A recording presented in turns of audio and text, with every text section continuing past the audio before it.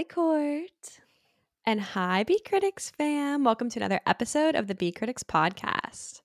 We are still in our Harry Potter era, have no fear, and we're continuing the discussion with the third in the franchise.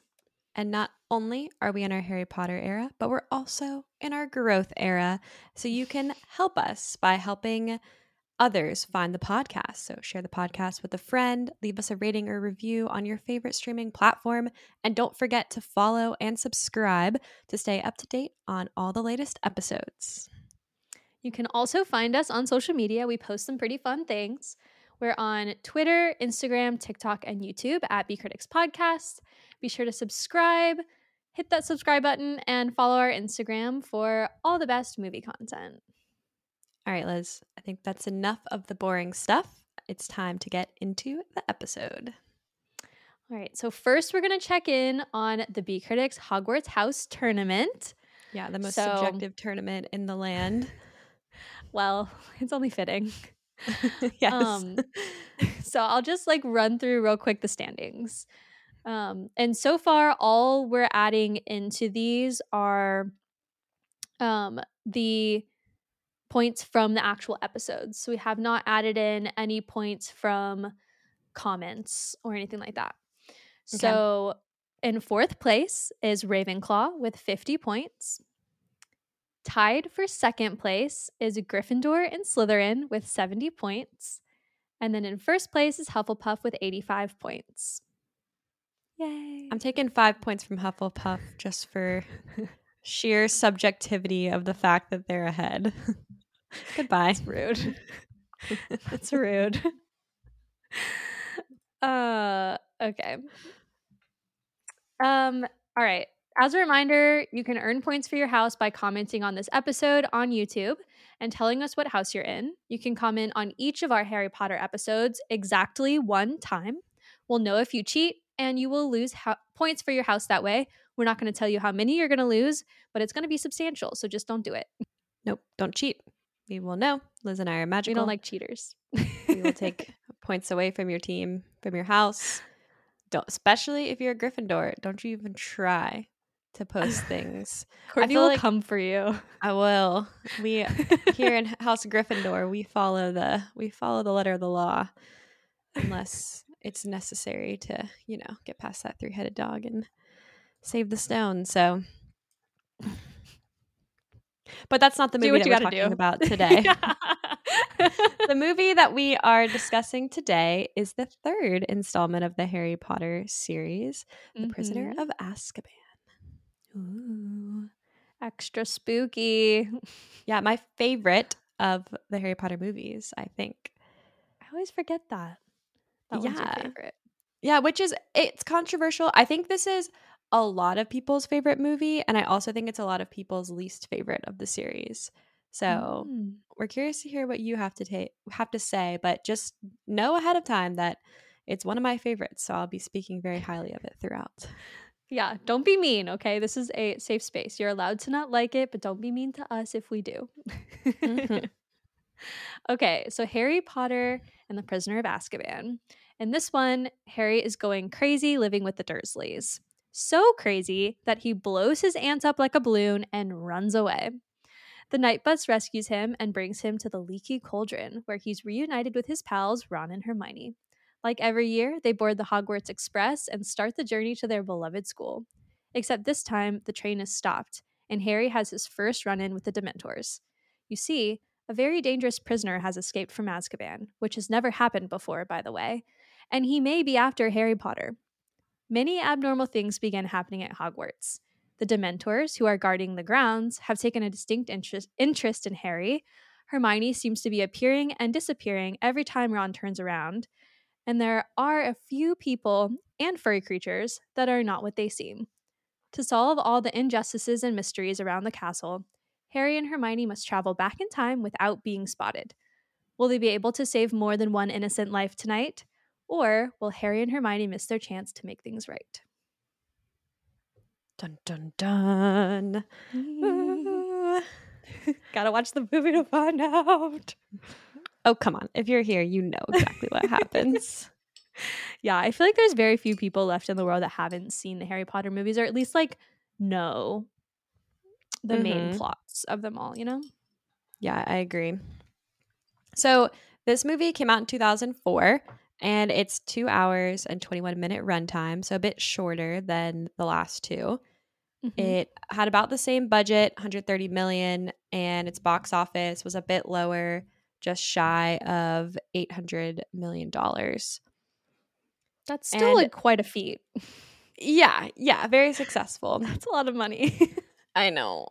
So this movie is the first in the series to get a new director. No more Chris Mhm. Columbus.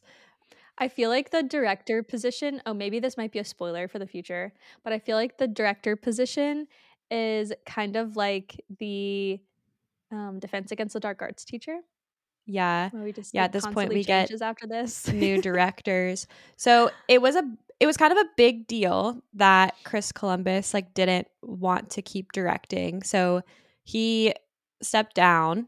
because it was like consuming his life because they would film these movies for like 9, 10 months at a time.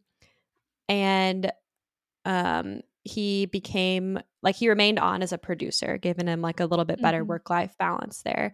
And so the producers started like reaching out to a bunch of different directors, and there were a lot of people considered for this role. Mhm. So one that I think is interesting is Guillermo del Toro, Yeah. and he envisioned it being like kind of dark. And so like he thought the first two were like too bright and happy. Um and then Mark Forster, he turned down the film also because he had to make Finding Neverland, which that was stupid. Flop. I've never heard of And that then before. yeah. Um M. Night Shyamalan was considered but turned it That would have been down. weird. That would have been weird. Yeah, it would have been weird. And then it ended up that there was like a 3-name shortlist for Columbus's replacement. And one of those people was actually Kenneth Branagh, who played Gilderoy Lockhart in the second movie. Stop. Can you How did he imagine? get on that list? I don't know. I saw that, I was shook. But we ended up with Alfonso Cuarón, Mhm.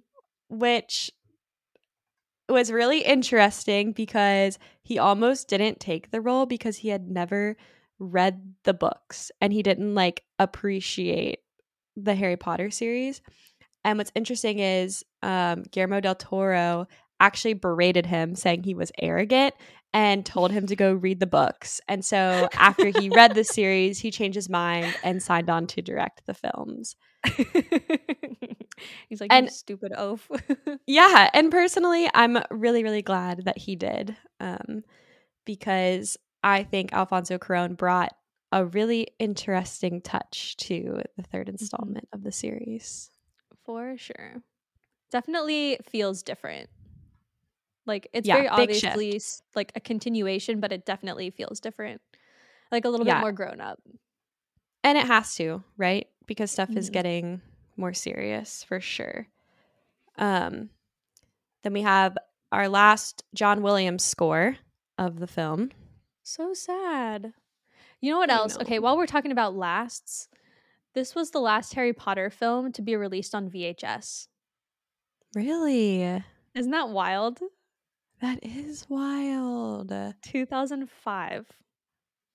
To it was Yeah, because it would have been after it came out in theaters. Mhm.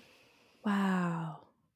I can still remember going to like the premiere video and like Blockbuster in that time frame Mhm. and picking up videos. Weird. It's kind of I crazy know. like how that feels like. I mean, I guess that was 20 years ago, but it doesn't feel like it was like that long ago that we were like out here buying VHSs and now you can't even find a DVD. I know. Everywhere's stopping selling them, which is really it's like making me scared because I'm like I want all my movies on DVD. I know. So um my in-laws, they have an extensive DVD collection, and they've bought these giant things, disc homes. They have like I don't even know, at least four of them. We have two of them at Okay. our house. I'll have to do like a tour on TikTok of the DVD Yeah. thingies. It's like But I'm just like, vintage. man, like what if we didn't have all these? There's been some movies that we've watched for Halloween that like aren't on streaming. Like if I Oh, didn't have the yeah. DVDs, how am I going to watch them? It's Example, crazy. 28 Days Later. Couldn't find that Yes. anywhere. Tried to watch it with my dad. Nowhere to be found. Y- Which is You have so to, wild because that's a Killian Murphy movie. yeah, it's a huge You'd think it'd be movie. everywhere I because know. he's so hot right now. Well, somebody has the rights to it and they're squashing it, I guess. I don't know who it Anywho, that was a is. sidetrack. Yeah, so this movie, we get some cool new cast members and we're going to talk about Mhm. them. So we get Gary Oldman, Emma Thompson, David Thewlis, and we get a new Dumbledore in this movie. It's bittersweet. I hate Michael Gambon as Dumbledore. I literally he is the worst thing that could have happened to the Harry Potter series. I'm sorry, but he hasn't even read the books. And I think he's arrogant. Just Oh. like he needs to be called out like Alfonso Cuarón. I don't Oh know. I no. People are allowed to disagree with me, but horrible casting. Horrible casting. I don't think he's terrible. I will say someone else that was considered for this role, Ian McKellen, who played Mhm. Gandalf, I think he would have been fantastic in this role. He's got like the Agreed. sweet old man vibe versus the like stern old man vibe that Gambon has. What's interesting about Ian McKellen, he turned it down. So Yeah. he was like originally considered for it. And he has two reasons that he turned it down. And this is like a direct quote from him. He said, Okay. I had enough trouble living up to one legend. Two would be too much to hope for. And Aw. then he also said that it felt inappropriate to be considered for the role because Harris had called McKellen a dreadful actor. Oh my gosh. Richard Harris cursed these movies. Just like how the Defense So, Against the Dark Arts has a curse, the position has a curse at Hogwarts. Like Richard Harris was like, no one's going to be as good as me. Will not allow it. oh. Christopher Lee also turned down the role, Who's which I Christopher feel like Lee? I don't think I know who he is. he is known as Dracula. And he Mm. plays Count Dooku in several of the Star Wars movies. He's also in The Hobbit and Lord of the Rings trilogy. Mm. I don't know who he is in Lord of the Rings. Let's look it up. I wonder if he plays Gandalf the White Christopher Lee. or Sauron. No, what's the bad wizard's name? He plays Saruman. Yeah, Saruman. Yeah, Yeah, that's who he plays. he's like Yeah, the evil wizard. don't There's hate like me, two y'all. old gray men, and they play the Him and Ian wizards. McKellen, and they were both Yeah. considered to be Dumbledore. Turned Ian down. McKellen would have been so good. Anyway, I I know. think Michael Gambon was fine. I think Dumbledore kind of takes a back seat in the movies, Yeah, which he and shouldn't. I don't know if it's because Michael Gambon because they replaced him and they were trying not to make it obvious or what, but it's Mm-mm. very sad.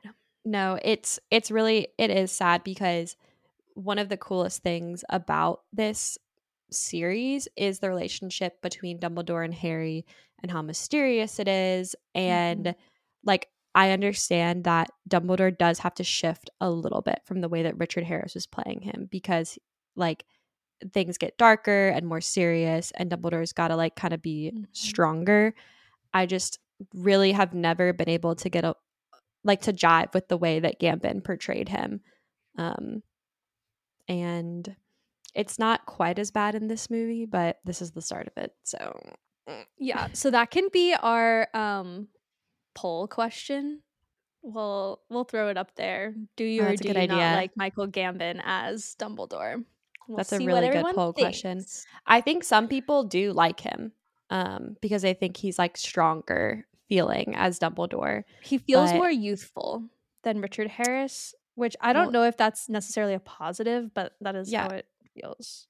Dumbledore's supposed to be like over 100 years old, so I don't think he's supposed to be looking youthful. Isn't McGonagall also supposed to be like really freaking old? Yeah, they're supposed to be really old. Like wizards live longer than normal humans live. So, Oh my god. all right. Well, let's get into it. So, this movie is a totally different feel from the first two movies. And we talked a lot about how that has to do with, the fact that we have a new director here. We have Alfonso Cuarón. But I think that was really necessary because the story also takes a turn. We have more emotions. We've got 13-year-olds dealing with becoming adolescents. And this movie just has like a darker feel and a more dramatic story in general. Mm-hmm. Yep. So let's start by talking about the acting. Which is like leagues better. Like every Leagues. movie, I feel like they get better and better, which makes sense. They're going from being like literal children to young adults. So like Mm-hmm. that makes sense. But it's like night and day, especially Emma Watson. Like I think she just like is a shining star in this movie Yeah. specifically. She really shines. And I think also because this is the movie where like so in the last one um Harry and Ron kind of like ventured together at the end, and in this one we Mhm. get Harry and Hermione really really shining at the end. And I think it's Mhm. cool to see Emma Watson in that light. She gets to do some really cool stuff in this movie, like punching Tom Felton in the face. Okay, I was watching like a behind the scenes like interview thing with them, and Mm-hmm. so in the book, I haven't read the books, but in the book, this is what they were saying. In the book, she slaps Malfoy. Hermione Yeah. slaps him. She doesn't punch him, and so when they were like going to do this scene, the first take they did, Tom Felton told her to slap him and didn't realize that she was actually going to do it and like slapped him. And so then she was like scared to do it. So that's why they had it be like a punch because they could easily edit it. Yeah. Well, it was effective. I love that scene. And I love the way that Tom Felton like reacts too. He like falls over and like runs away. He is so stinking cute. Like Malfoy is a little asshole, but like Tom Felton is adorable. Like I think he is so cute. I think this movie is the peak cuteness of all of these characters. Like, to be honest, like I think Mhm. that they don't look like baby children, and they don't look Mhm. like Adults. to be honest, like Dan and Rupert are like not like crazy attractive in adulthood. So like this is like kind of where I feel like they all peak a little bit. Like every single I don't know. Goblet of Fire, Harry's hair gets long and I kind of like it. But I'm also a fan of longer hair on men, so. Yeah, that's fair. So the kids are now 13. Mhm. And they're working with some seriously good actors in this movie. And so that's one thing that we're going to talk a ton about. But I think that also helped elevate their acting is that they're working with more and more like Mhm. seriously skilled professionals. They literally got like a front row seat to the best acting class they could have ever taken. And they got Oh, paid to yeah. do it. Oh, Like, yeah. They're so lucky. One other thing we get in this movie that goes along with like the 13-year-old like adolescence bit mhm. is just the interactions between like Ron, Harry, and Hermione is kind of like evolving. Mhm. And this is the first movie where we really get like Ron and Hermione bickering like a lot.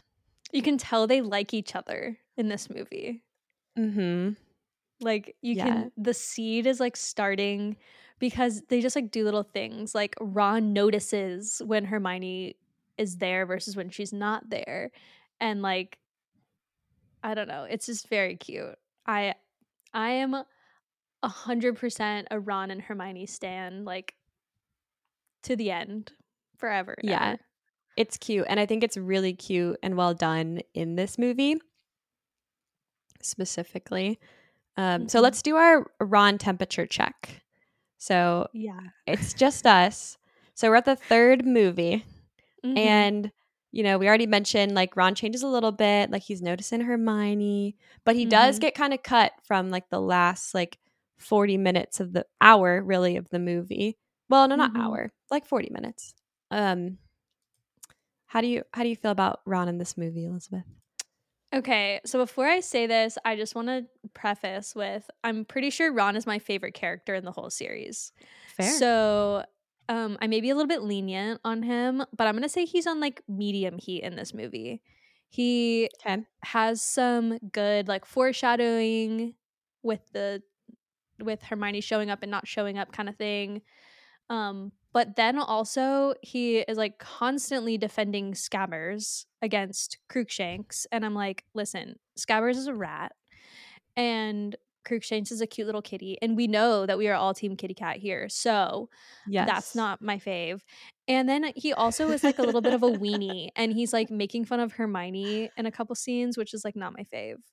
So he's getting a medium heat. Yeah, I think that's fair. I think this is where like book readers and movie lovers, like people who just like love the canon of Harry Potter, like Mhm. this is when Ron starts to become like a little shit because he gets like mean to Hermione and people are like, He why like does was she he end up like with that in the him? books? Or did they change that for the Worse. movies? Oh. He's way worse in the books. They like really tone it down in the movies. So, but I think Ron is entertaining in this movie. So I'm a Mhm. fan of him in this one. Yeah.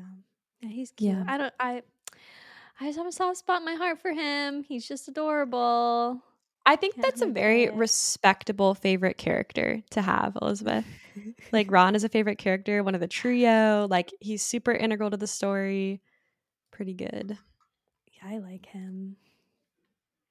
Okay. And I feel like he's kind of like an underdog, which Yes, makes me like him 100% an more. underdog because people never think that he's like capable of like doing really good magic. And then he shows that he is. It doesn't help too that in the first few films, they give a lot of his like best lines and moments to Hermione. So it seems like he's not super cool. And then Mhm. he actually knows more than like they let him let on in the movies. Mm. Okay. So let's talk about the cinematography in this movie because it is so different. So we've got Alfonso Cuarón as the director and Michael Sarisian as his director of photography. And all the movies are shot, they end up in a 35 millimeter format. So they keep that in this movie. However, Mhm. they used some different cameras in this one. So in the first two movies, especially the first one, because you had all these little kids like running around, they used like a million cameras to like get the angles. And Mhm. in this one, they wanted to make it more dramatic. So they actually shot with a mobile camera and wide angle lenses. So they use the Aircam ST about like 90% of the shooting of the movies of this movie. And what that enabled is to get like close ups, also have a lot going on in the background, and it enabled the shots to be like wide and really dramatic for this movie. So when you Um, say like mobile camera, is that just like handheld or like what's yeah, I that don't know. mean? I just think it's like more Is it like on mobile, wheels? girl. IDK. That's just what this Asking the article wrong said that I person. was reading about this. Let's see. Uh, I don't think they were handheld because I think you can tell like the handheld like doesn't look as steady. I just think they're mhm. more mobile, More smaller. mobile than like Yeah. they don't just like set cameras up around and leave them there. That's Yeah. interesting. And like also when you have a ton of cameras, it reduces the shot size that you can get. Like you can't, where there's 'Cause a they'll be camera, in right? it. You can't shoot. Yeah. Yeah. And so That's the problem we have because trying to get angles for the podcast. yeah, exactly. And so because the kids are better in this film, they can do less takes and use like these cameras that enable more dramatic shots, which you could definitely tell the shots were really different in this movie. Mhm. So, Yeah. one example of a great shot that I noticed is when Harry and Hermione are running from the werewolf Lupin, Mhm. and the camera like follows them into the Forbidden Forest, and then like follows them around the Around the trees tree. too, and you can see like all the stuff going on in the background too. Yeah, Yeah, that is a really cool shot because you like as the viewer are like trying to peer around because you know it's over there. You've already seen it over there. And you're trying to like peek yeah. around, you're like, please tell me it's not coming. Please tell me it's not coming. And of course it is. um Yeah, so you but actually asked me to like list out some shots that I thought were good too.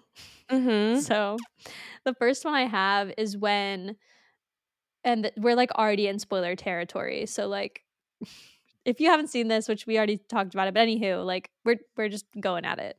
So when at the end when they're time traveling and Harry and Hermione are watching the scene at the lake where Harry and Sirius are being attacked by the Dementors, Mhm. you see like you're like watching Harry and Hermione watch the scene, and then when Harry goes to perform the Patronus, you're watching from Hermione's perspective, and it's just like a really like neat way to show that like what's going on and like how Hermione was seeing it because you know she would have been like incredibly impressed with that whole situation. So getting to see it like front row is really cool.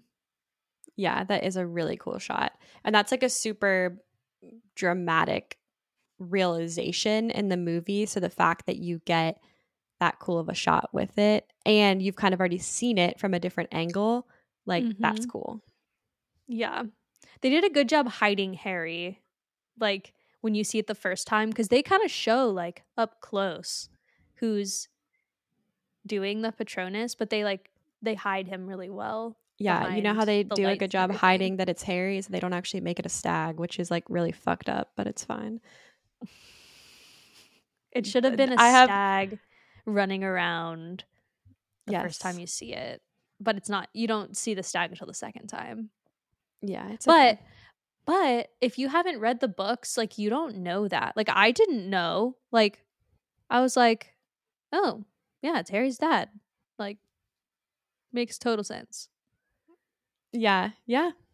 I wouldn't have known because of the stag that it was Harry. Like I never would have known. Well, no, the stag is what makes you think that it's Harry's dad. Because which Oh, yeah. so so one thing we'll talk about more, but they never explain the Marauders backstory in the movie. Mm-mm. And that's I think that's why people dislike this movie in particular. And it's something that I've just like come to accept about it. But at this point in the story, Harry is supposed to know that his dad is an anime guy who turns into a stag. So when he Mhm. sees the stag, he doesn't think it's a Patronus. He literally thinks it's his dad. And he thinks his Mhm. dad is the one conjuring the Patronus. Like he just like that is what makes him think it's his dad. So, Yeah. Yeah. yep. Mm. Ye- I had three others. Okay. The second one is when Harry's flying on Buckbeak. I just thought that Oh it was yeah. like beautiful imagery. I'm pretty sure it's all like CGI, but like it just looked really pretty, like the background of everything. Mhm. And then when Harry during the Quidditch match, which shout out Hufflepuff because we're represented. During the Quidditch match, when Harry's going after the snitch and he goes like straight up into the thundercloud and all the Dementors are around, like that was pretty cool. Like the way that they showed that and like you are kind of like moving with Harry and like discovering the Dementors at the same time as him, which I thought was really Yeah, neat. totally agree. The Quidditch in this movie, like they upped the ante for sure. Yeah. Yeah. Yeah. And then the last one I had, and this is not really like a shot, like a particular shot, um, but just like the way that they portray when they're going back in time and you see like them moving around the room and like other people moving around the room and like it was just an interesting way to do it. Oh, I totally agree. I It have wasn't so like a much to say time about warp that. situation. It like showed them like it showed everything that was going on that day. Yeah, yeah. So they did a lot of really cool things to show the time aspect of the movie. So Mhm. one of the things that they did along with like how they kind of like showed time rewinding is they actually incorporated the score. Um, there was this ticking clock sound that was heard throughout the entire final act of the film. So like while they're back in time, you can hear like a Mhm. faint like ticking the whole time. Yeah. And then I also thought was cool is like some of the random shots that you get in this film.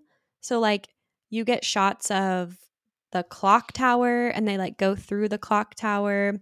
With the gears and Um everything. yeah, and then Mhm. you get shots of the seasons changing around Hogwarts and Mhm. like the And the Whomping Whomping Willow like Willow. shaking the snow off. Yeah. Yeah, like I thought some of that stuff was really artsy and It's like little dramatic. details that make a difference in the movie.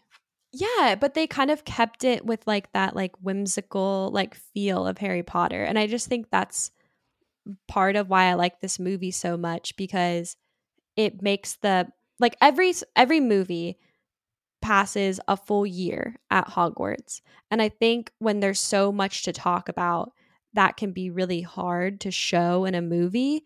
And I think that Alfonso Cuarón did a really good job of showing that passage of time in this movie without making it feel like wildly rushed, despite the fact that the whole last hour of the movie is like one 3 hour period in time. Like Mhm. in that first hour and a half of the movie, they're still able to effectively show an entire school year passing by. Yeah. That is cool. Yep. So the costuming in this movie is a little bit different. So in the first movie, we had like the very traditional robes and the hats and everything. And this one, they're a little bit more liberal with the uniforms. They look a Mhm. bit more modern. So we see like a bunch of like untucked shirts and the kids kind of like protesting on their uniforms. Mhm.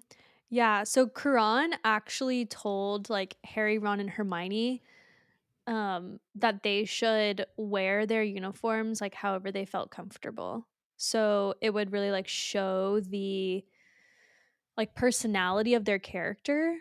Mm-hmm. And he also gave the same permission to like all the other characters. So you'll see a lot of them will have their tie loosened, or they're not wearing a tie at all, or their shirts untucked, or however they were comfortable wearing it, which definitely gives character. And I think too, for anyone who's ever gone to a school where you had to wear a uniform, like that's what kids do. Like Mm-hmm. they change it up, especially when they start getting old enough to make their own decisions and like have their own ideas. They definitely do that. Yeah, I totally agree. I think it added an element of realism to the movie. Mhm. And like, I liked that they kept them in the uniforms too, Yeah. but allowed them to have that like freedom to kind of make them what they wanted to. Mhm. Um, they did incorporate though some more modern clothing. So the last sequence of the movie, the trio is just wearing like t-shirts, hoodies, jeans, like normal Mhm. people clothes. What like Yeah. kids would wear in the time. Hermione has like pretty low rise jeans and like this was 2004 for sure. It looks like the early 2000s. It's like super cringy to know that we wore stuff like that and Mhm. thought it looked good. Yeah, yeah, but apart from the low-rise jeans, I feel like everything else is pretty nondescript. Like it kind Mhm. of can transcend time a little bit. We also get the beginning of the color schemes for the main Mm, characters. So Hermione's color scheme is like blue and green and pink. And then yeah. Harry's is like like white and gray and black, and Ron is like neutral tones and browns. And you see that like through the rest of the series. They have them dressed that way. The most iconic one comes later. Well, it's actually in the next movie. But Yeah. Hermione's like pink dress that she wears to the Yule Ball. Yeah, that's what I was thinking of. That's so interesting. Yeah. Mm. Um yeah, and I think they did costuming of all the characters, not just the trio, like pretty well. Um Mm-hmm. so we get some other characters in this one like Trelawney and Sirius, and they all have very like distinct looks about them, Mm-hmm. and I think they costume Yeah. them very well. I think Dumbledore's attire changes too. Yeah. Um, like slightly, but he gets more like extravagant robes Mhm. and things like that.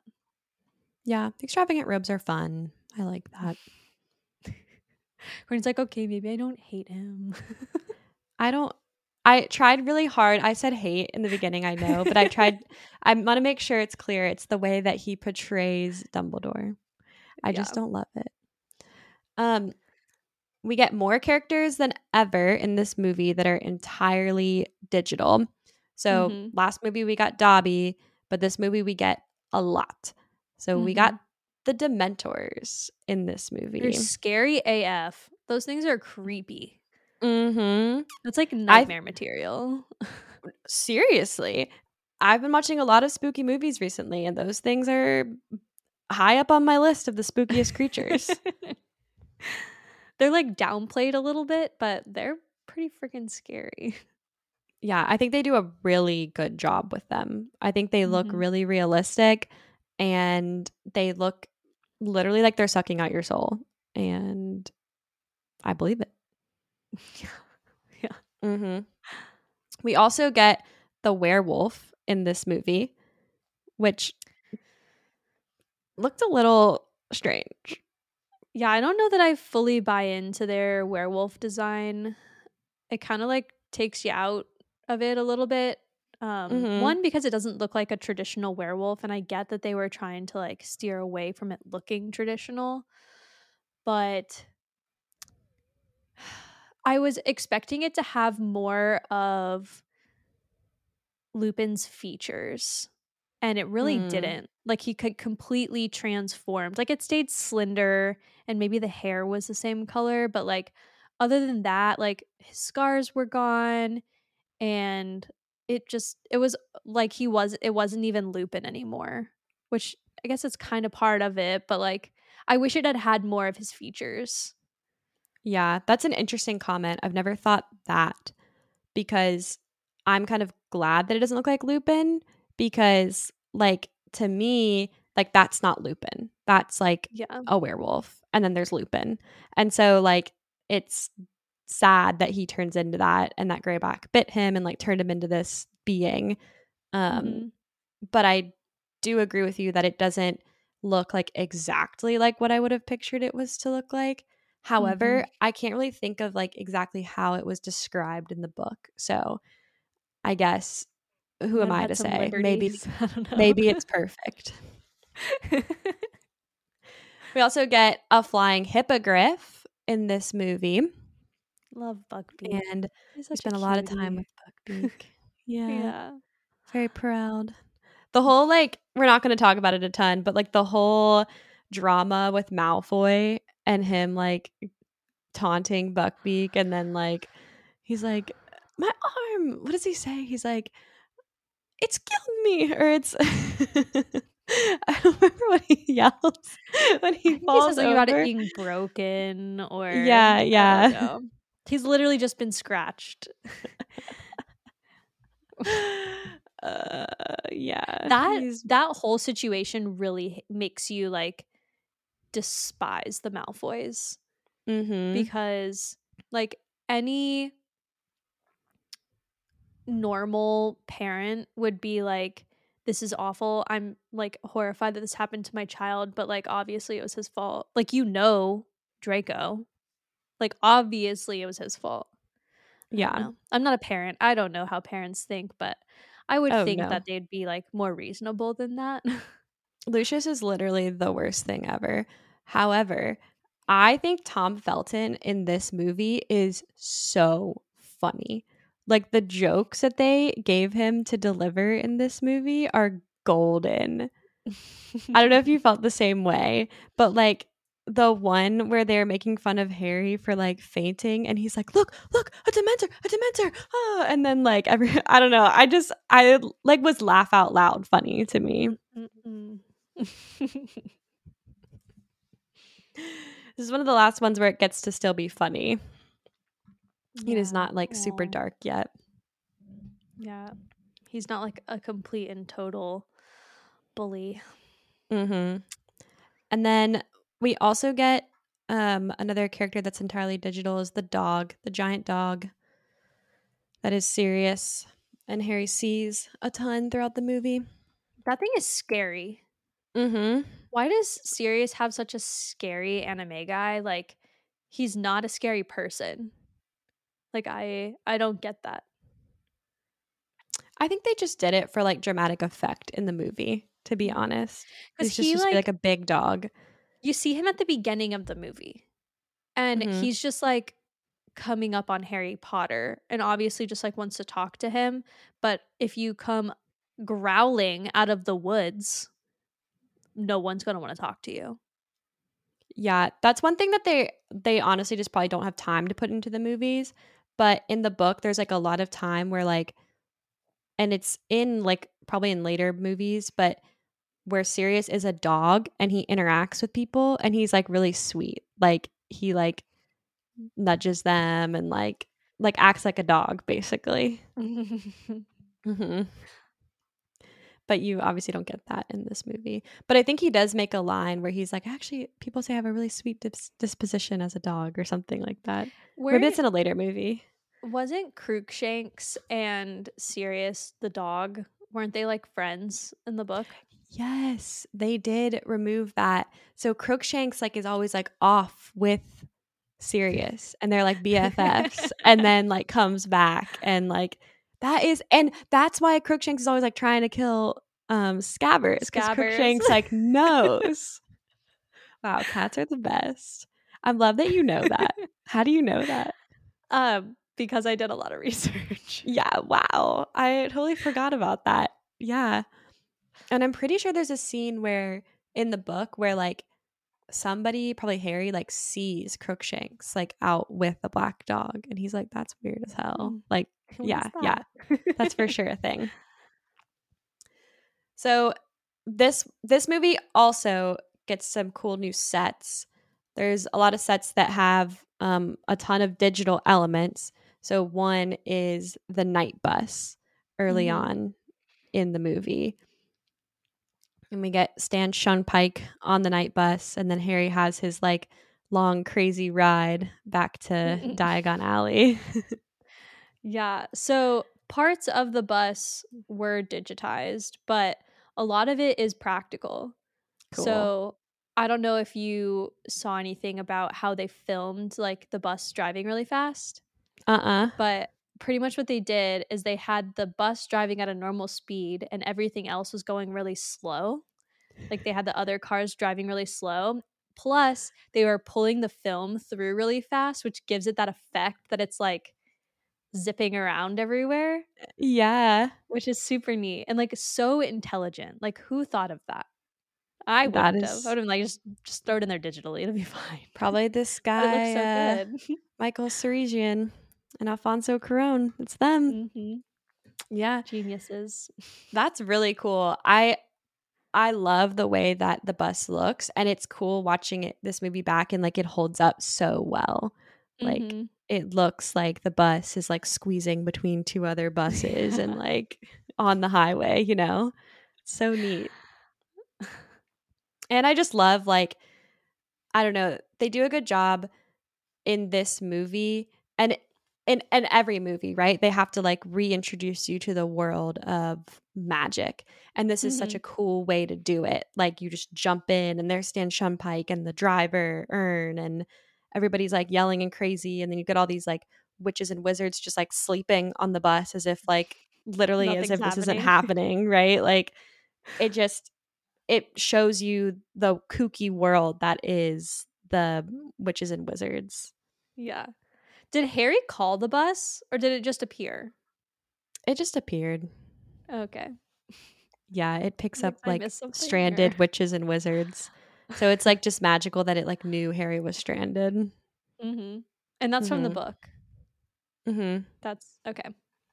Yep. Yeah. Yeah, they did that pretty well, I think. What's next? We already talked a little bit about it, but Quidditch in this scene or in this movie is like Mm-hmm. way cooler, more fast paced. They did it in a storm, which is wild. So Again, the love. complete and total disregard for the safety of anyone involved. Like Oh the yeah, spectators, like everyone's just out there in it. And the Dementors are running wild, rogue. Like no one is controlling them. yep, yep.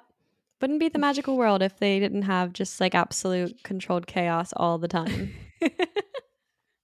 Mm-hmm. And then the last one I want to mention is Hagrid's hut and like the Mm-hmm. pumpkin patch area, because they actually filmed. They filmed in like Glencoe, Scotland, to get Mm-hmm. that like backdrop, which I think is beautiful. Mm-hmm. Yeah. I read too. So like whenever they're in Hagrid's hut, there's like bats in there. Mm-hmm. I don't know if you noticed the bats that are flying around, No, but they're real bats.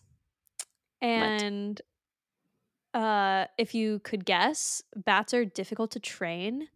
Yeah, And so they were difficult also to film with, but they pretty much would just like set food like around in different places and the bats would fly from place to place to get the food. that's so cool. Yeah. One thing I don't think we've like talked enough about Hagrid's hut as like a concept Mhm. because like so Robbie Coltrane is a big guy, but he's only like 6 foot something tall. And Mhm. so they do a lot of cool things in Hagrid's hut to kind of give the appearance that like Hagrid is bigger than he seems. So Mhm. they give him like really big, like oversized furniture and everybody else like small, normal size furniture. And Mhm. just like they have to do a lot of interesting things to like make Hagrid look humongous. Like emphasize. Yeah. Yeah. Also, I will point out Hagrid's hut is like that purse, the magic purse that Hermione has that just like so much stuff. You can just fit like a whole world in there pretty much. It's like Mm-hmm. that. It's tiny from the outside. You walk in and there's like all this space. But also there's not a bed. Like he doesn't have a bedroom. It's literally just like the kitchen common space. Like what is Yeah. this? Yeah. I Completely love Hagrid's impractical. hut. And I just love that they like it gets so much screen time because it is such a big part of the books, like that Harry, Ron, and Hermione like go down and hang out in Hagrid's hut. It's like their So safe space. no. Love that. Okay. Are you ready to get into the 7 key plot points of the movie? 7 is a magic number. Mm-hmm. Okay. Number 1. Back at the Dursleys for the summer, Vernon's sister Marge provokes Harry, insulting his mother and father Oh. until the magic in Harry bubbles over and he unintentionally blows up Aunt Marge like a balloon. She got what she deserved. That lady had it coming. Yes, she did. She had Evil. it coming. She was talking so much smack about Who Harry's does that? parents. Who does that? Who stands in front of a child whose parents are dead and says like, "Oh, the father was a drunk." Like, why would you ever say that? I She don't know. Really she got awful what was people. coming to her. She deserved it. I do not feel bad for her at all. I would have let her float Mm-mm. away too. Me too.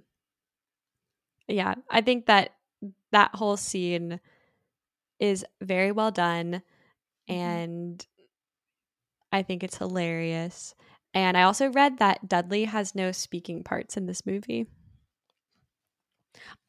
Okay, Dudley. Dudley, the actor, apparently he was almost recast because the actor lost a bunch of weight, and so Oh, they ended up having to put him in a fat suit.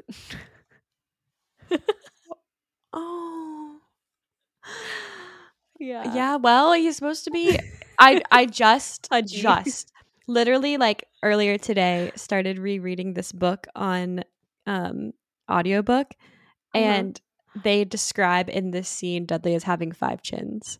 So the way that J.K. Rowling writes is hilarious. She is like she gives no fucks. She just like calls people out. So like she describes like Uncle Vernon as like a walrus. Like it is The crazy. Dursleys deserve it though. They so deserve it. They're Yeah, they awful. do. They do. Yep. And then so Harry ends up with the Minister of Magic in Diagon Alley, and he's all like, "It's all good, sir. Like you blowing up your You have aunt, no big nothing to deal. worry about. No big deal." So So political. So political. hate fudge so much. Okay. All right.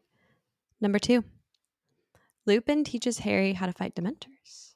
So the Dementors seem to affect Harry more than the others at the castle. So Mhm. Harry asks Lupin to teach him to defend himself against them. Lupin teaches Harry how to cast a Patronus charm, magic far beyond that of a third year at Hogwarts. So let's start by talking about like the moments within the film that are really cool when Dementors are affecting Harry in general. Mhm. So the first one is the scene on the train when we are like Yeah. first introduced to the Dementors, and one of them comes into their compartment and like starts literally acting like he's going to suck Attacks out Harry. Harry's soul on the Yeah, train. for no reason. Um so I thought the use of ice was very effective because Mhm. then like later in the movie when the dementors are coming around and stuff starts icing over, like you know it's about to happen. It Yeah. also looked really cool. Like Yeah. Ron's hand is like on the window and it's like iced around his hand, and I just thought it was really cool. Something I read about that specifically. So I don't think in the books ice was associated with the dementors. Maybe it was. I think you Um feel a chill. I think that's definitely described. okay. So Cuarón, the director, is Mexican and he has a very thick accent. And the first Mhm. time he told the effects team that he wanted everything to turn into ice, they heard eyes and they made a storyboard where eyes are like all these different sized eyes are falling from the sky. And so they like show up with this storyboard and he's like horrified. He's like, "What is that?" He's like, "I said ice, not eyes." Wait, that's I just thought that was like hilarious. hilarious. Like, of course. And they like didn't question it. They're like, "Yep, eyes. That makes total sense." Oh my gosh. I was watching so many videos of Alfonso Cuarón in like the making of this movie, and one Mhm. of the ones that I saw is like the very first scene where Harry is like saying Lumos under the covers, Mhm. which first of all, mistake. He would get immediately expelled from school because you can't like use magic outside of school. But that scene, there was like this moment when Alfonso like went up to Dan and was like trying to tell him something, and he like held onto his foot like in the like I guess he's like sitting like his feet are up, Mhm. and Dan is like, you might not want to touch that, and he was like, ooh, like his foot was like sweaty or something. Gross. I don't know. Yeah, very gross. Guess they all Um, kind of had to get comfy with each other. They spent a lot of time together. yeah, for sure. We already talked about the Quidditch moment with the Mhm. Dementors, but then we Yeah. also get the moment with the Boggart in Mhm. the Defense Against the Dark Arts class. Alan Rickman in women's clothing is that he was fabulous. The like Oh yeah, looking around. It like and like the hat had a feather on it and the feather would like twitch when he moved. I was like, this is literally hilarious. Like, it's like such a serious scene, and then that's going on. Like, and he Mhm. doesn't stop too. Like, the camera is like not focused on him. It's like the kid. It's like looking at the kids, and he's still going. Like, still like looking around, and like, oh my god, I Alan love Rickman it. is a treasure, just a treasure to have on this cast, and he's so good in every movie, and that is a gem of a moment. Ugh. Also, the like Jack in the Box thing, which is supposed to be the snake turned funny, is like Mm-hmm. low key like more scary Creepy. than the Yes. snake to me. Yes.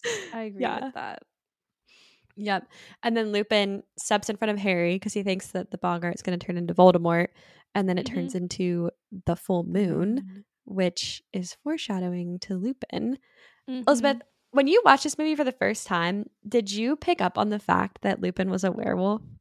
Because I feel like they make it like really obvious in the film. And maybe that's just because I've seen this movie like 20 times, but I don't think so. Um, okay. I knew he was. Okay, here's a little backstory on me. I studied French for like 10 years.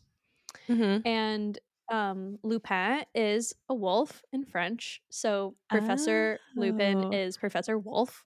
So I was like, okay, like something. But I think I thought he was the black dog. Like, if I'm yeah. being honest. Yeah, that makes sense. Um, That's confusing. mhm. But yeah, I think that answered your question. Oh. So you kind of had like an inkling that something was up, but kind Yeah, of, I don't think yeah, the full moon with the boggart or whatever it's called, I don't think that, like, I don't think I questioned that at all. I think I was kind of like, what the hell? Like, why did it turn into a yeah, night sky? yeah, yeah.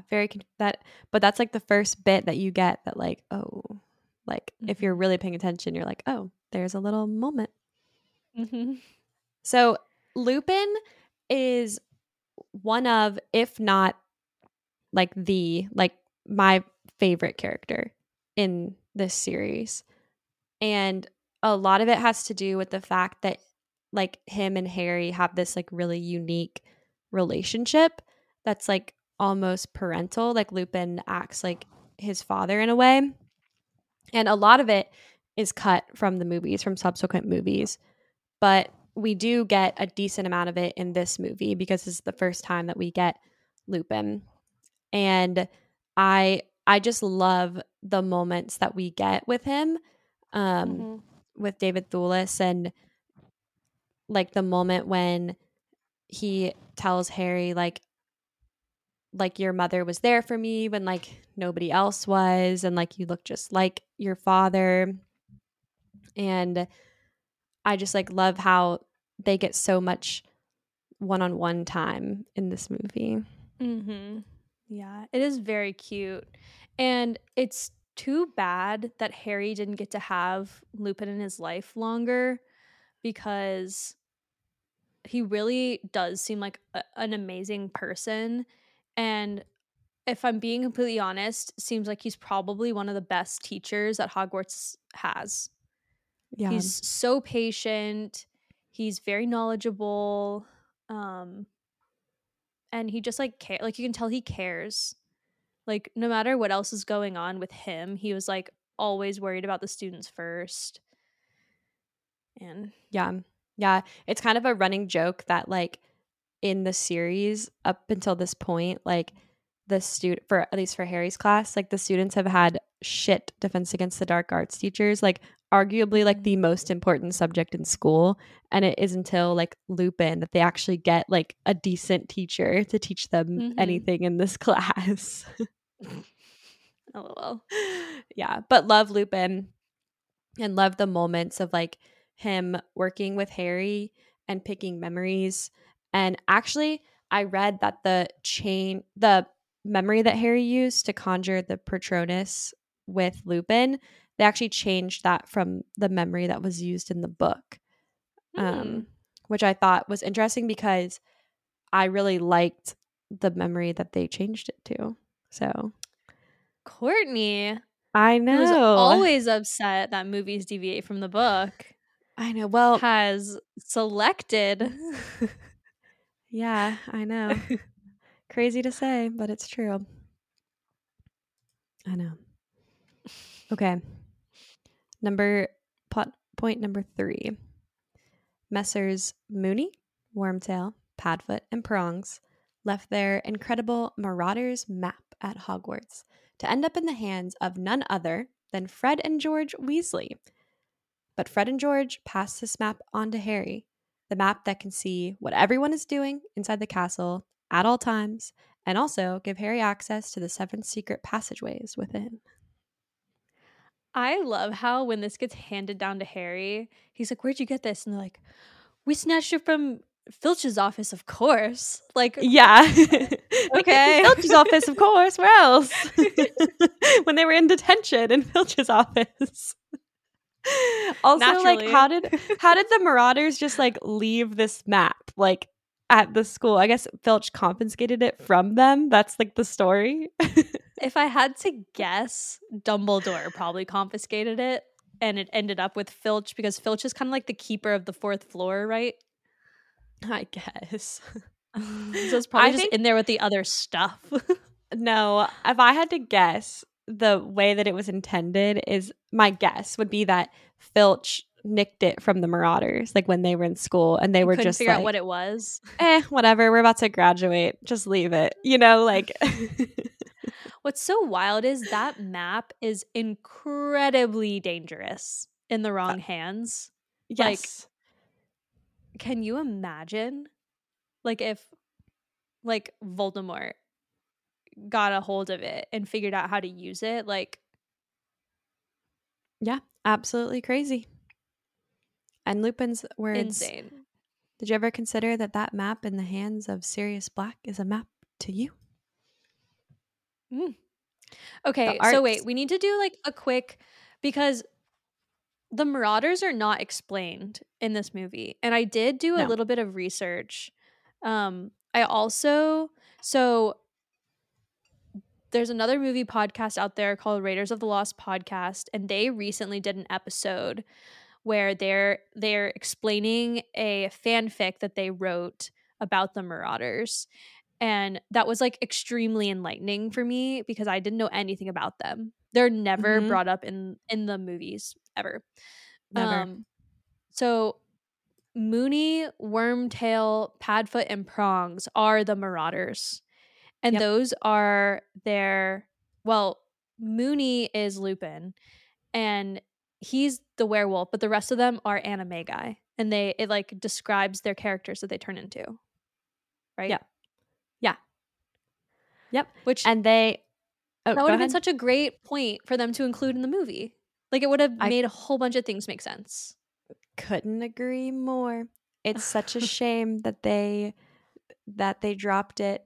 It's one of the coolest parts of the movies or of the Mhm. books, and it's so like I don't know. They drop so much backstory from the movies, and they have Mhm. to, right? Like they can't keep everything in. But this is one where it's just so sad because it's like the coolest characters and it explains so much about not only like Lupin and Sirius and Pettigrew and James, but about like Snape and Harry's relationship and why Snape hates Harry so much Mhm. because of the Marauders and but also why he cares for Harry because of Lily. And so it's just like so sad not to see it in the movie. Mhm. But yeah, you have all of that exactly right. So Lupin was a werewolf, and when his friends discovered it, they figured out how to make themselves unregistered animagi in order to like keep up with him in the night. That's so nice of them. I Like make know. sure that he didn't do anything bad. Yeah, and it's like kind of a big deal because nobody knows that they're animagi, like not even Dumbledore.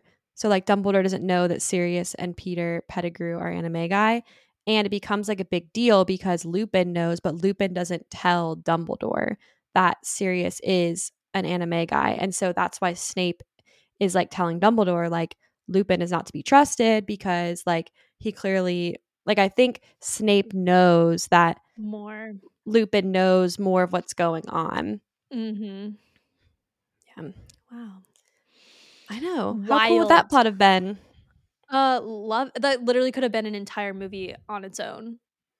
Well, Like it could have been maybe like a 3.5 movie or two I and a would half. recommend that everybody go listen to James and Anthony's The Marauders episode, Mm-hmm. the Raiders of the Lost Yeah, podcast.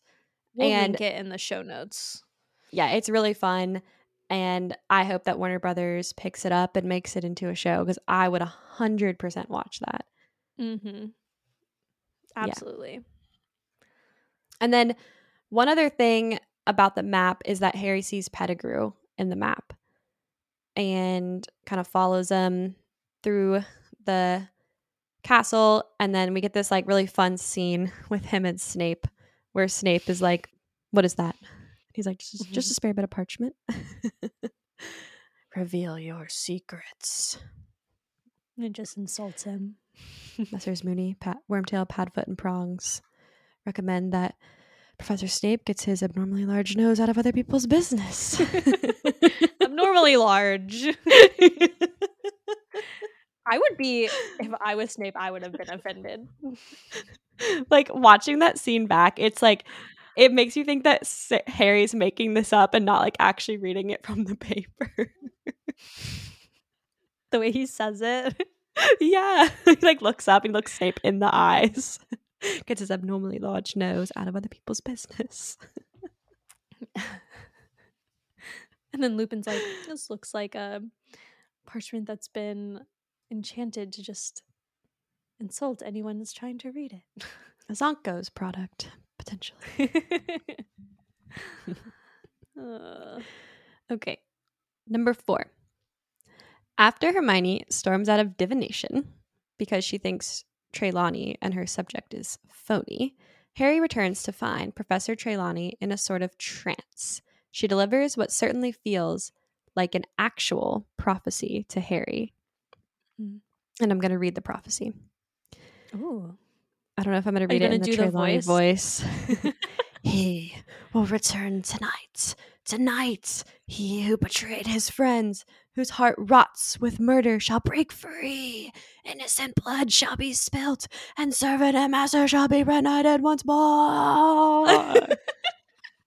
And then she's like, hello, Harry. Have I said something? And he's like, Emma Thompson. Yeah. Do you know who that is, Elizabeth? No. She's an incredible British actress. And just for like reference of who she plays the wife of Alan Rickman in Love Actually, the like blonde-haired, short-haired lady. Okay, yeah. Yeah. And Aw. like to see her in this role is just so different, but she's incredible. Yeah. So I think divination would probably be my favorite class. It seems like it's Of just like very course. fun and kind of like artsy fartsy. And Yeah. it's like go with the flow. Like, I don't know, what are the tea leaves speaking to you today? Like, I don't know. It just Mm-hmm. seems very fun. I like divination and I like her, except I think I would be scared to ever interact with her had the whole prophecy scene happened in front of me. I never would have talked to her. I would have dropped the class. Like, I'm done with So this. I can't.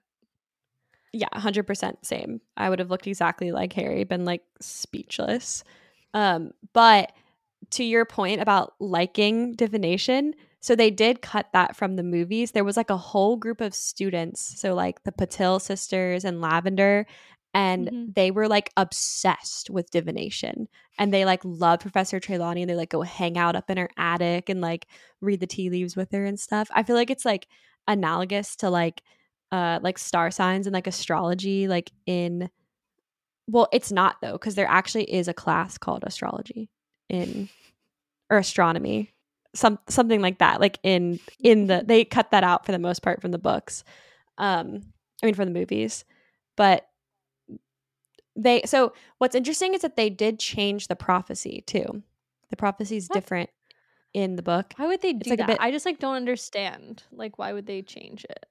It's just like a bit longer, like a little bit, I guess. And Mm. I yeah, I don't know. I don't know why they changed it. Um but it's effective. I thought that scene was like creepy as hell, and I think that's exactly how it was supposed to be. Mm-hmm. Um Also, they do a good job of like making Treylani look like for the most part a fraud, and then like when She she looks does, crazy. yeah, yeah, She looks like and a then when crazy she, person. yeah, because she is, and then when she gives like the actual prophecy, like You're like, oh Harry's shit. like, whoa. And This is there's real. a there's a joke that's cut out of the movie, but it's in the book where at the very end when Harry's like talking to Dumbledore, he tells him like, hey, like Trelawney gave me this prophecy. And Dumbledore makes a joke that's like, that's the second like real prophecy that Professor Trelawney has ever made. I should give her a pay raise for The giving an second? actual prophecy. A pay raise. Yeah. Oh my god. Mm-hmm. Okay. Number 5. Scabbers turns out to be Peter Pettigrew. So Ron is dragged into the Whomping Willow by the Grim, the large black dog, aka Sirius. When Harry and Hermione follow, they're in for a world of discovery. The black dog is actually Sirius Black. Lupin is a werewolf, and Peter Pettigrew has been posing as Ron's rat Scabbers for the last 12 years. Listen, nobody liked Scabbers to begin with. No. And now Scabbers is like on the most wanted list. Oh, yeah. Yeah, that is like these reveals are like my favorite thing. Really, my favorite thing about this scene is just the incredible acting that we get. So it's like the Mm-hmm. first big scene in the movies where we get a bunch of like adult actors leading the way. So we have Lupin, Sirius, Pettigrew, and Snape all here together, All in and one scene. yeah, and Gary Oldman literally so good. Alan Rickman, so good. Like you can just feel like the angst from when they were The all tension. teenagers together and like Yeah. now they're adults and And like the hatred that yes. Lupin and Sirius have for Peter Pettigrew is like so evident. Like Yeah. they just hate him so, so much. And there's a scene, we didn't talk about it, but when Harry thinks that Sirius portrayed his parents, and he's like, Yeah. he was their friend and he Mhm. betrayed them. And then, like, it was one of their friends that betrayed them, but it wasn't Sirius. It was this guy. And Harry sees Sirius and Lupin both feeling the same way that he was feeling, which is, I'm sure, very validating. Yeah. Yeah. I like when Sirius is like so Peter's like, what would you have done? And Sirius is like, I would have died. I would have died rather than betray my friend. You can just Aw. I know. It's so sad. And it's so cool to see also in this part like some real like intense magic starting to happen. So like Mhm. this is where Harry does his first like infamous Expelliarmus and he disarms Professor Snape. And Hermione's like, you just whatever to a teacher. You just attacked a teacher. Harry. And Harry's like, we'll deal with that later. Yeah, so love this scene. Even like the like Peter Pettigrew, like him, like when he becomes like a person again, and he's like, like acting like a It looks rat. like a rat. If you had been a rat for 12 years, are you kidding? Yeah, That's he looks insane. creepy as hell. I think they did like a really good job casting him, but every time I see him, I'm like, how were James and Sirius and Lupin like friends with this loser? Like he is Well, wasn't he like not actually their friend? He was like obsessed with them. And so, like, all right, you can be in the group. yeah, he was like a follower, really. Yeah. But like at the same time, like he was one of the Marauders. Like he made it on the map, so like he was their friend. And he was trusted with the secret location of James and Lily. Yes, he was. Ugh, hate him. Wrongfully so. Yeah. And then one of like the most important parts of this scene is that Harry convinces Lupin and Sirius not to kill Peter Pettigrew because that comes back later. So Stupidly. but it's important that that happens, and I'm glad that they made sure to include that in the movie. Mm-hmm. Yep.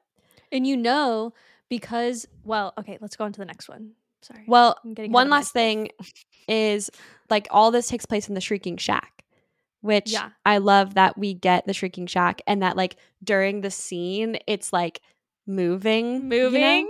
Yeah, it's cool. Being held together by magic itself. Mhm. I love that we finally, in this moment, like this scene, you figure out what the Whomping Willow is for Yes. and why it was put there.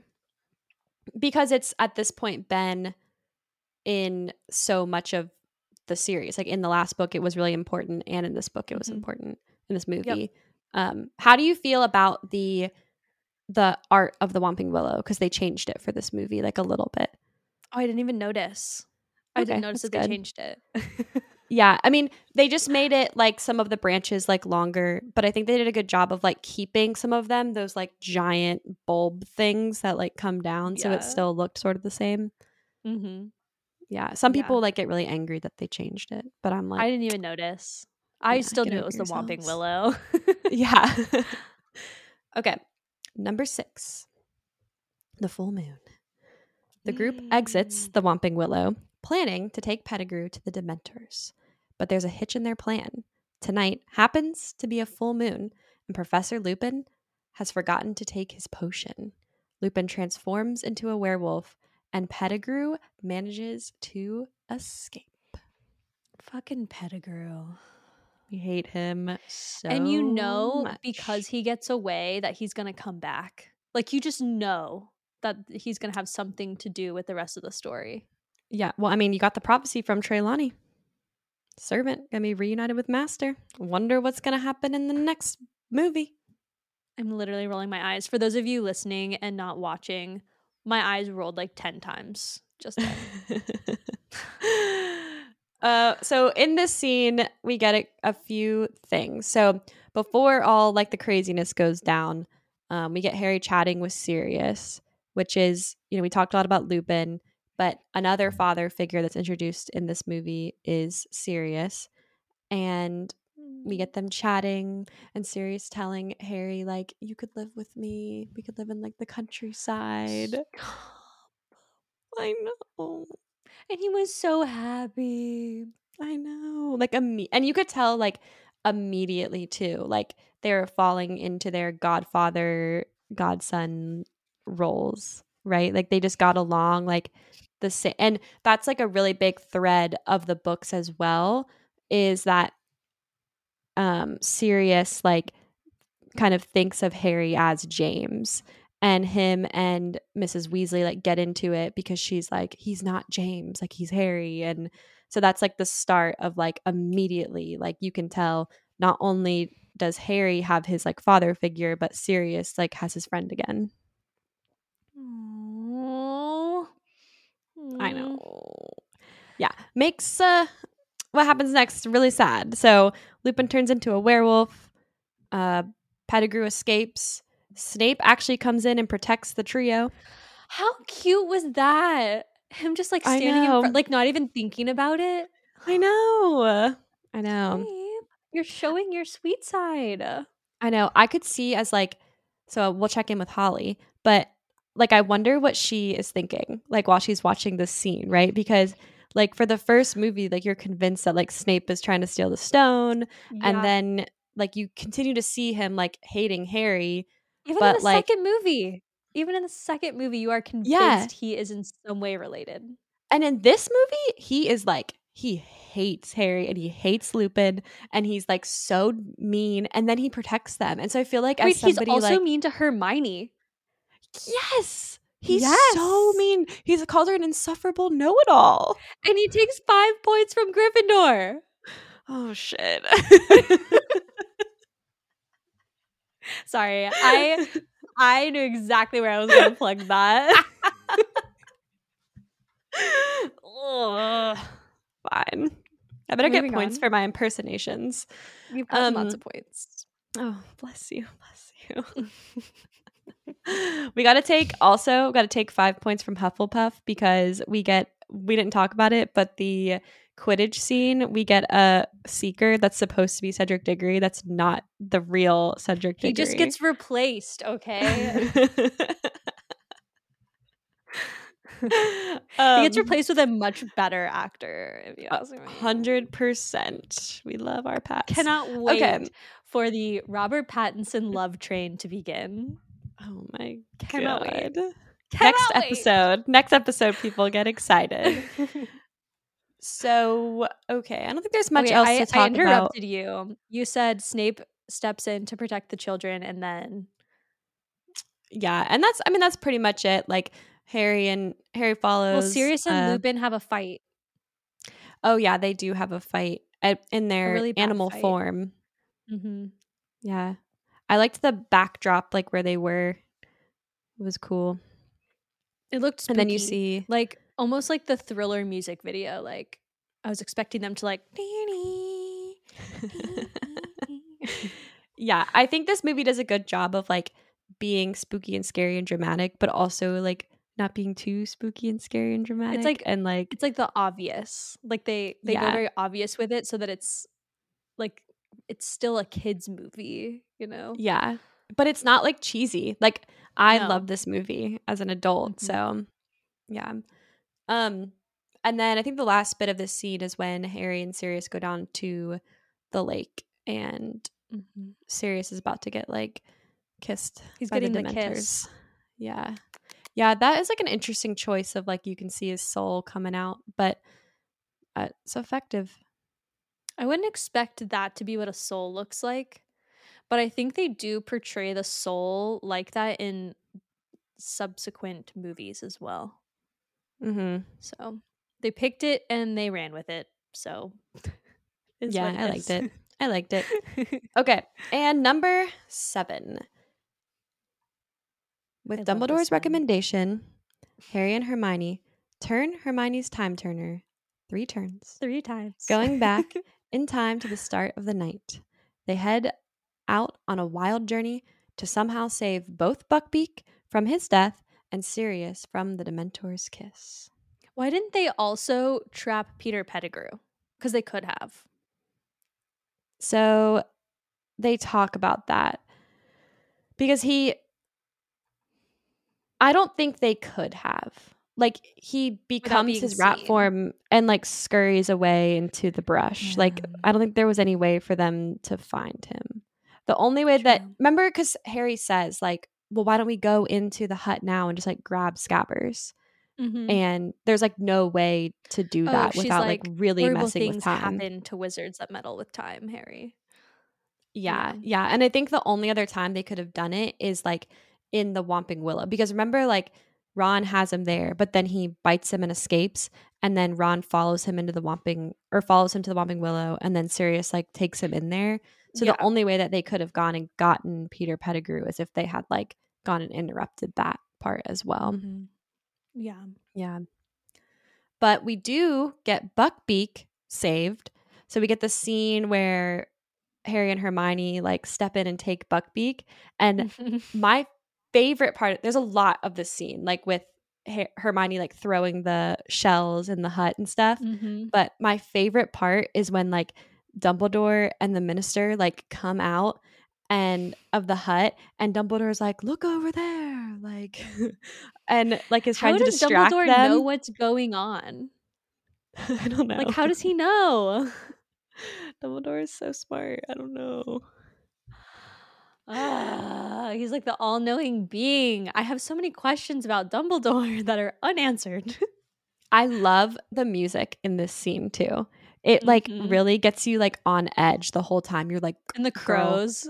get Buckbeak. I'm like, Buckbeak, come on. These people are trying to Like, come on, save good you. Buckbeak.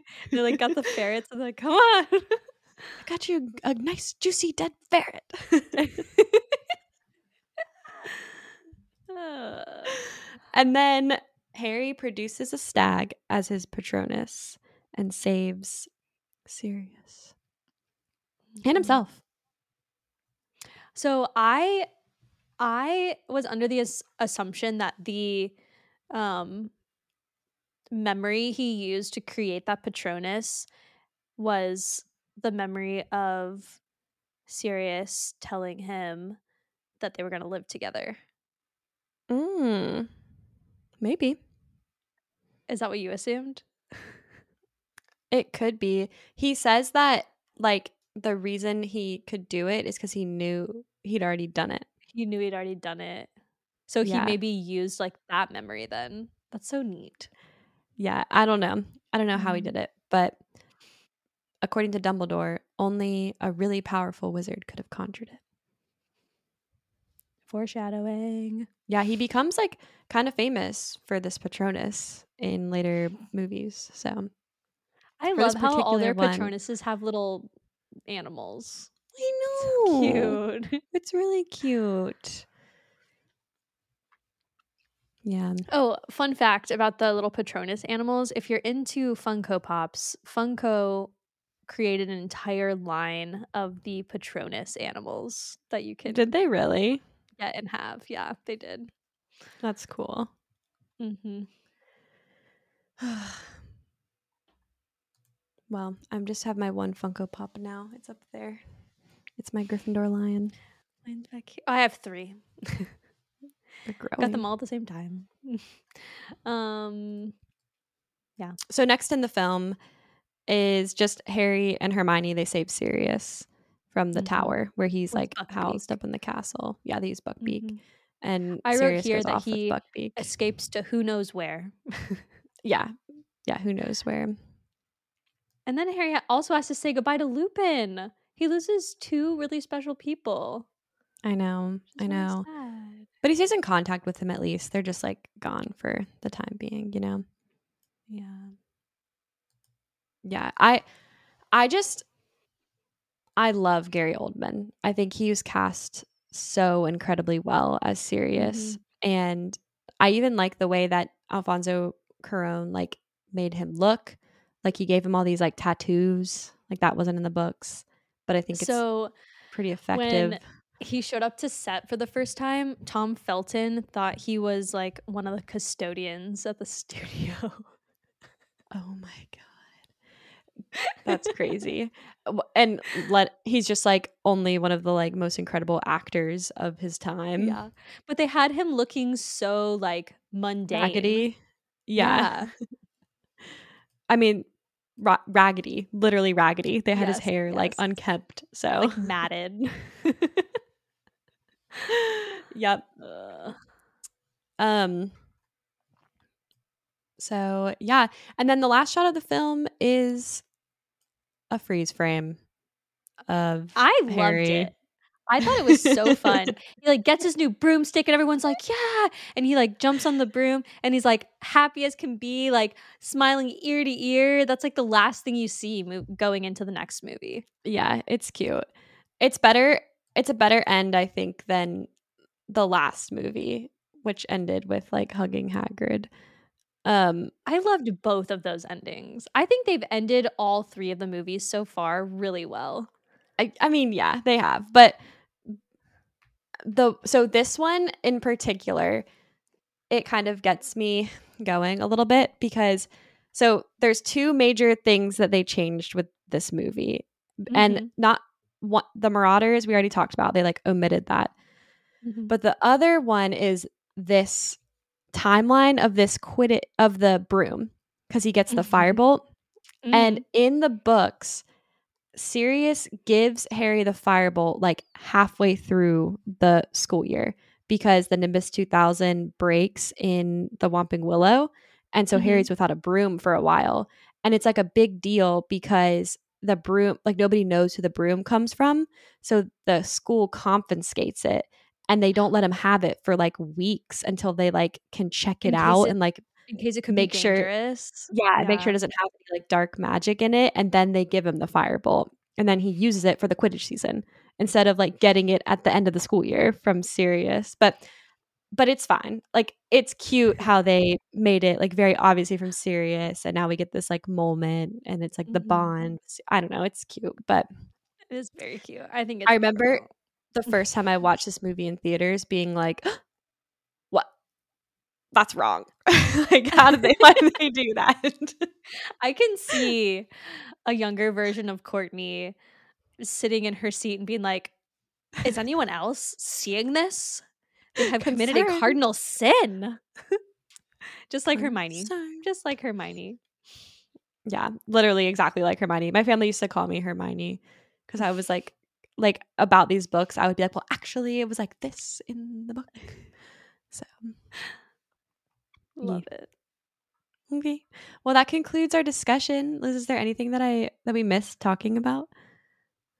I don't think so. Well, okay. One of my favorite scenes, we didn't talk about it Okay. because it's like sort of irrelevant, but when Harry's like sitting up at night, like analyzing the Marauders map and just like Mm-hmm. looking at who's in the castle and whatever, and then Ron like wakes up from a nightmare talking about the spiders, and Harry's like, "Tell those spiders, Ron." And he's like, "Yeah, yeah," and like rolls over. I just thought it was so cute. I was like, I think "Oh, Ron." of course it's a Ron moment that you love, but I agree.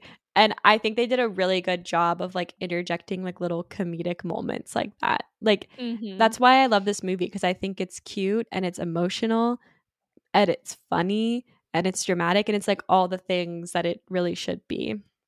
Mhm. Yeah. Very cute. Okay.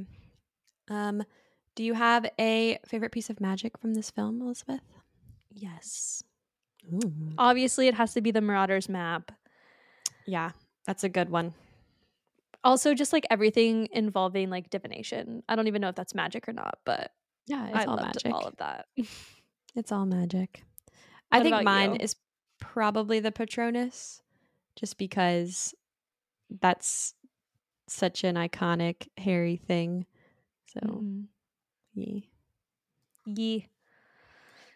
Yeah. And then, do you have a favorite magical creature in this film? Yes. The Dementors are my favorite magical creature from this movie. I think mostly Really? because we don't really know much about them, but they're like incredibly fascinating. Just like so intriguing. Yeah, they are fascinating and dark. And there's a lot more to come with the Dementors. Stay tuned. Mine is probably Buckbeak for sure. But one that doesn't get mentioned in the film that I'm just now thinking of is so Hagrid becomes the Care of Magical Creatures teacher in this movie. Mhm. Yeah. And after the Buckbeak incident, he makes like Care of Magical Creatures like really boring because he doesn't want to get in trouble again. So he makes them take care of these animals called blast-ended scroots, which are like these like huge like slug things that like blast off on one end and like shoot across the ground, and like the students have to like take care of them, and they're like potatoes and they like grow really big. But I that's think okay, they they were cut talk out. about them. They Like might. that maybe in like a later movie. I can't remember. I feel like I've heard that before. Maybe I've heard you talk about it. I don't know. Maybe. They're kind of a silly concept, so it's fine that they cut them, but okay. And then your favorite character in this film, and I bet I can guess who it is. It's Lupin. I don't care if he's a werewolf. I love him Yeah, anyways. you're gonna say Ron. I love Oh Lupin no. too. Ron takes a back seat in this movie, which is okay. He comes back in the next one. Yeah, he can't always be the hot commodity in every movie. I like when Dumbledore like pats him on the leg in the Yeah. hospital wing. And he's like wincing. Yeah. Yeah, I think Lupin is my favorite character also. I love him. I think Sirius is a close second. Mm. Okay. That's it. So I think it's time to rate the movie. And as Woo! always, we rate the movies in Letterboxd 0 to 5 stars. Liz, you're first. I gave this one 4 stars. Okay. Still a great movie. Just I don't know what it was about it. I like had to watch it multiple times and like it's just like not as memorable to me. I don't know why, but It's 4. fine. Still like obviously a great movie. 4 stars is a great movie, but it's not as good as the second one. Yeah, I agree. So this is my favorite Harry Potter movie, by far. And I think the reason is because it has the most rewatchability to me. Like I could watch this movie like at all times. And the one complaint I have about this movie is that they omit the Marauders from the story. And so that's really, really sad. But I still love this movie. And I just think it's like one of the best movies ever. So I give it a 5-star. I'm not surprised. No. Hey B Critics, it's Holly, and I'm back with another Harry Potter review. So this week, I watched along Liz and Court to watch Harry Potter and the Prisoner of Azkaban, and I have some thoughts. So just like last time, I'm going to quickly run through my 7 key takeaways, and then I will give y'all my review of this movie at the end. So my first thought was that this movie was never ending. Every time that I thought like we'd resolved the conflict, it was over, they just extended it and it kept going, which led for a lot of like twists and turns and things I wasn't expecting. And I feel like I have not read the books, but I feel like this was probably because they kept the books really true to the movie. You guys can tell me if I'm wrong, but I kind of liked it because like nowadays I feel like most movies like, I don't know, they like cut things out that are crucial from books, and I liked that it seemed like they probably kept it true to the story, so I thought that was cool. Although it did, like, the whole time I was like, okay, is it over now? But it was good, but I was like, is it over now? Okay, second, so much was going on. There were so many new magical creatures, there were new characters, there was just so many things happening that I feel like is one of the magical parts of the whole Harry Potter wizarding world, is that you could watch this movie 10 times and every time you watch it, you would see something new. I don't know if y'all feel that same way, but the whole time I was like, just like I had to keep my eyes on the screen because there were so many things happening and so many new characters and things that if I wasn't paying attention, I would miss. And I think that's something that makes this series so special and one of the reasons why like people love it. 3, we kind of talked about this in the first episode. Liz kind of brought up that they had to shoot the movies like back to back to back because the kids were growing and they grow so fast. And I can tell already in this third movie, like the kids look so much older already. And so I really I noticed that and I was like, okay, now I'm kind of intrigued to watch the next couple of movies because I want to see how much they grow in just like a short amount of time.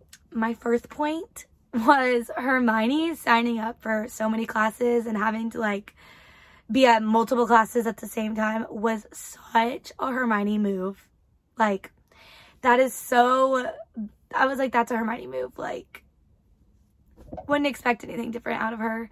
But it also, and I feel like this is probably why, and it kind of like, I feel like we circle back at the end, but I felt like at the beginning, I missed Hermione. I felt like I didn't get a lot of her. She was missing. She wasn't around as much for like the first bit of the movie. And I guess it was because she was just so busy taking all her classes. But then at the end, when she comes in with the time necklace, I can't remember what it was called, and then kind of helps Harry, like, save the day, she redeems herself a little bit. And it makes sense to why she was missing. I felt like she was missing the first half of the movie. My 5th point is that Ron's rat being the bad guy threw me off. I definitely thought that the bad guy was going to be like that new professor guy who ends up being like friends with the prisoner, Cyrus, his friend. Sorry about the names, but I was like, in no world did I expect that rat that we gave Ron a hard time about in the very first movie. I never thought that rat would turn out to be a bad guy.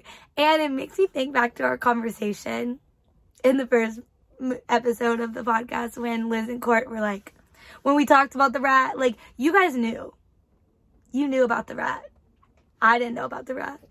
And I feel like y'all were probably giggling at me about it. My 6th point is I just want to do a Ron temp check. He's getting hotter. He's not like boiling yet, but Ron is growing on me. He still has his Ron things, but he's growing on me. He's growing on me for sure. So I wanted to say that Ron's getting better. He's getting better. And my last point goes off my last point in the other movie. Hermione and Ron definitely fall in love at some point. I am convinced.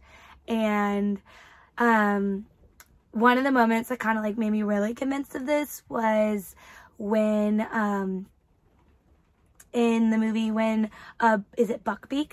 Buckbeak was gonna be beheaded, and they're all three hugging each other, and like Hermione's kind of leaning towards Ron and giving him more of a hug, and then Harry's just kind of like the third wheel.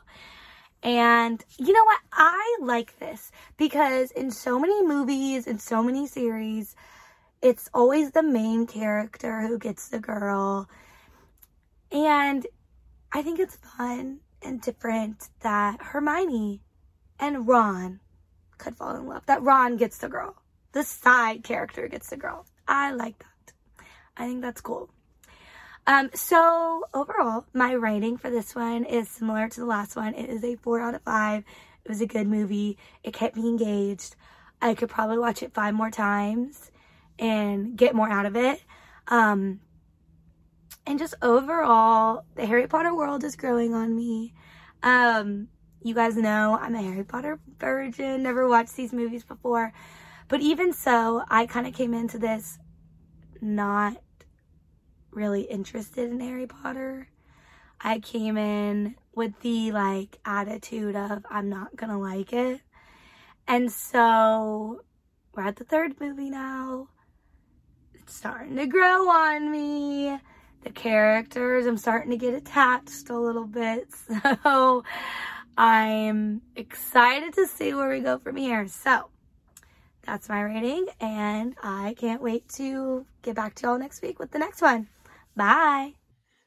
Nope. Okay, so now it's time for our write-ins, and we got some really good ones.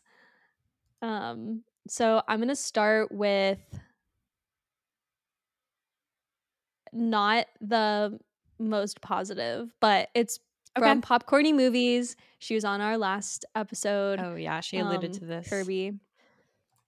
She said, "Style over substance is an Azkaban level offense when adapting a beloved book."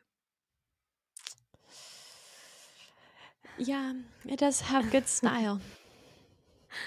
The next one I have is from Red View Films. And they said, it's essentially a werewolf movie, but the werewolf is Remus Lupin, so it's the best werewolf movie ever. Ever. Aww. Next is from the Movie Buff Dublin, and they said, my favorite Potter movie. The shift to a darker tone and vibe is my favorite thing about it. Couldn't agree more. And then our boy Dan Loves Film, he said, best one of the series. Agree, sir. Agree with you, Dan. Beloved. Beloved.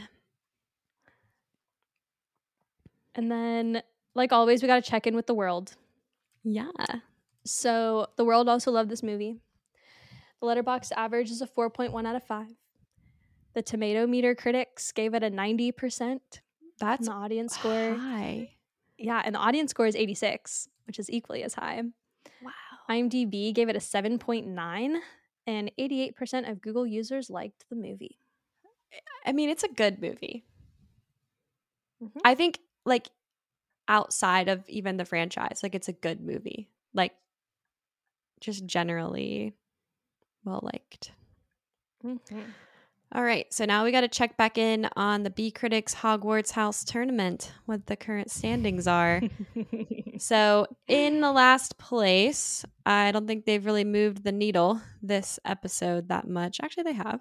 Is Ravenclaw with I'll just preface this. I give anyone who's not represented by like someone speaking just automatically gets 25 points unless they lose points. So they can lose points and gain points, but they just automatically get 25. We never even mentioned Ravenclaw, so they just got their 25 points.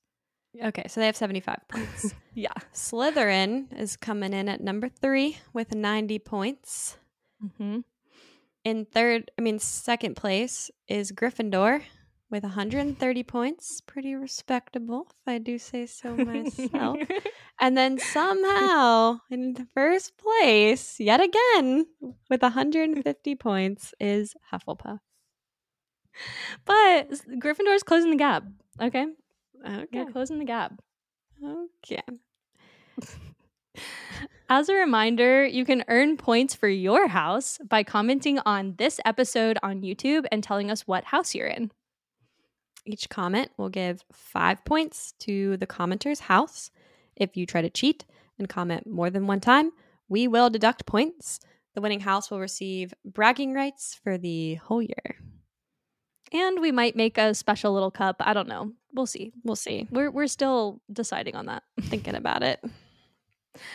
All right, so it is time for us to say goodbye. Thank you so much for tuning in to our Harry Potter and the Prisoner of Azkaban episode. Be sure to leave us a rating or review, drop us a comment on our YouTube, and leave us an answer to our poll and Q&A section on Spotify. You can find more information about the podcast and our whole podography on our website, bcritics.com, or you can find links to all of the things on our link tree in the episode show notes. Next week, we are discussing yet another Harry Potter movie, but this one is The Goblet of Fire. I think it's well loved. And we are having a super exciting return guest. His name is Lewis, and he does the Movie of the Day Instagram page. Y'all went crazy for our last episode with Lewis, so we hope you love this one just as much. Yeah, I love recording with Lewis, so very excited for y'all to hear this one. Be sure to subscribe and follow so you don't miss it. You can find us on YouTube, Spotify, Apple Podcasts, and Google Podcasts. All right, that is it for today. We will see y'all on the next one. Bye, guys.